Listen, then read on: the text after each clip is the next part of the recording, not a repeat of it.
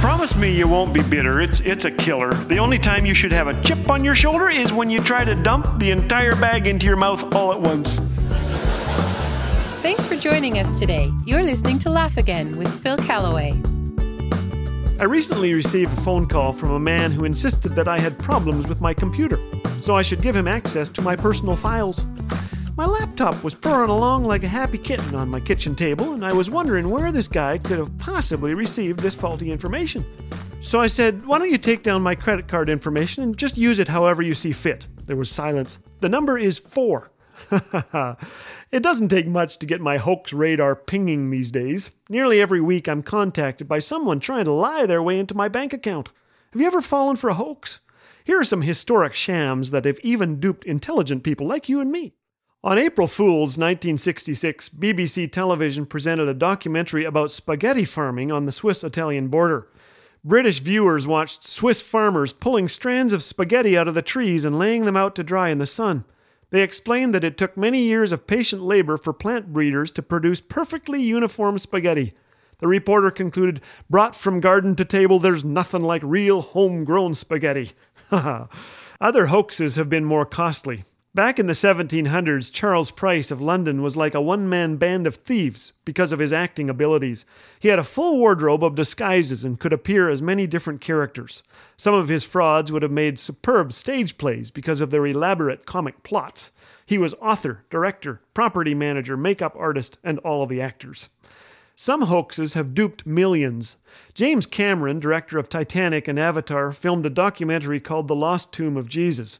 It was aired on the Discovery Channel. Now, don't confuse me with an expert on archaeology, but when I start getting my history lessons from James Cameron, sink me on an iceberg. The Lost Tomb of Jesus was a Titanic hoax. Cameron and a TV director claimed they had evidence of a tomb that houses the remains of Jesus and his family. There was one small problem. The foremost archaeologists in Israel slammed the claims years ago as totally without foundation. Israeli archaeologist Amos Kloner, who was in charge of one investigation of the tomb, said that while it makes a great story for a TV film, there is, quote, no likelihood that Jesus and his relatives had a family tomb.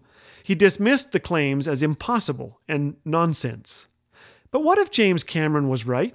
Well, the resurrection would be the greatest hoax in history. And as the Apostle Paul says in 1 Corinthians 15, if Christ has not been raised, our preaching is useless, and so is your faith.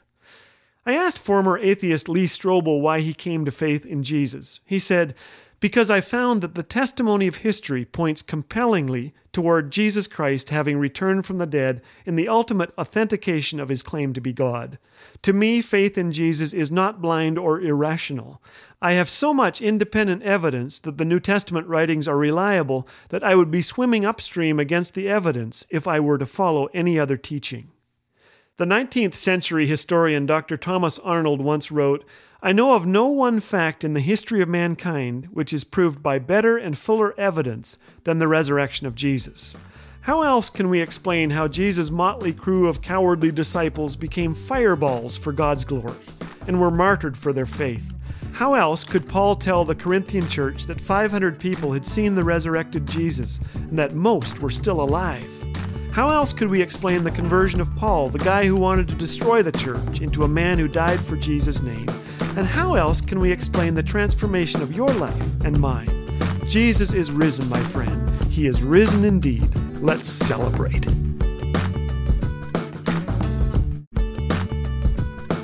Experience the clean family humor of Laugh Again with Phil Callaway 24/7 on Laugh Again TV. Available on YouTube anytime. Bite-sized videos guaranteed to make you laugh, think, and encourage your walk with Jesus. Just search Laugh Again on YouTube. And did you know that your likes, comments, and subscribes help get these encouraging messages in front of more eyes? So be sure to engage and help spread the word. Laugh Again. Truth bringing laughter to life.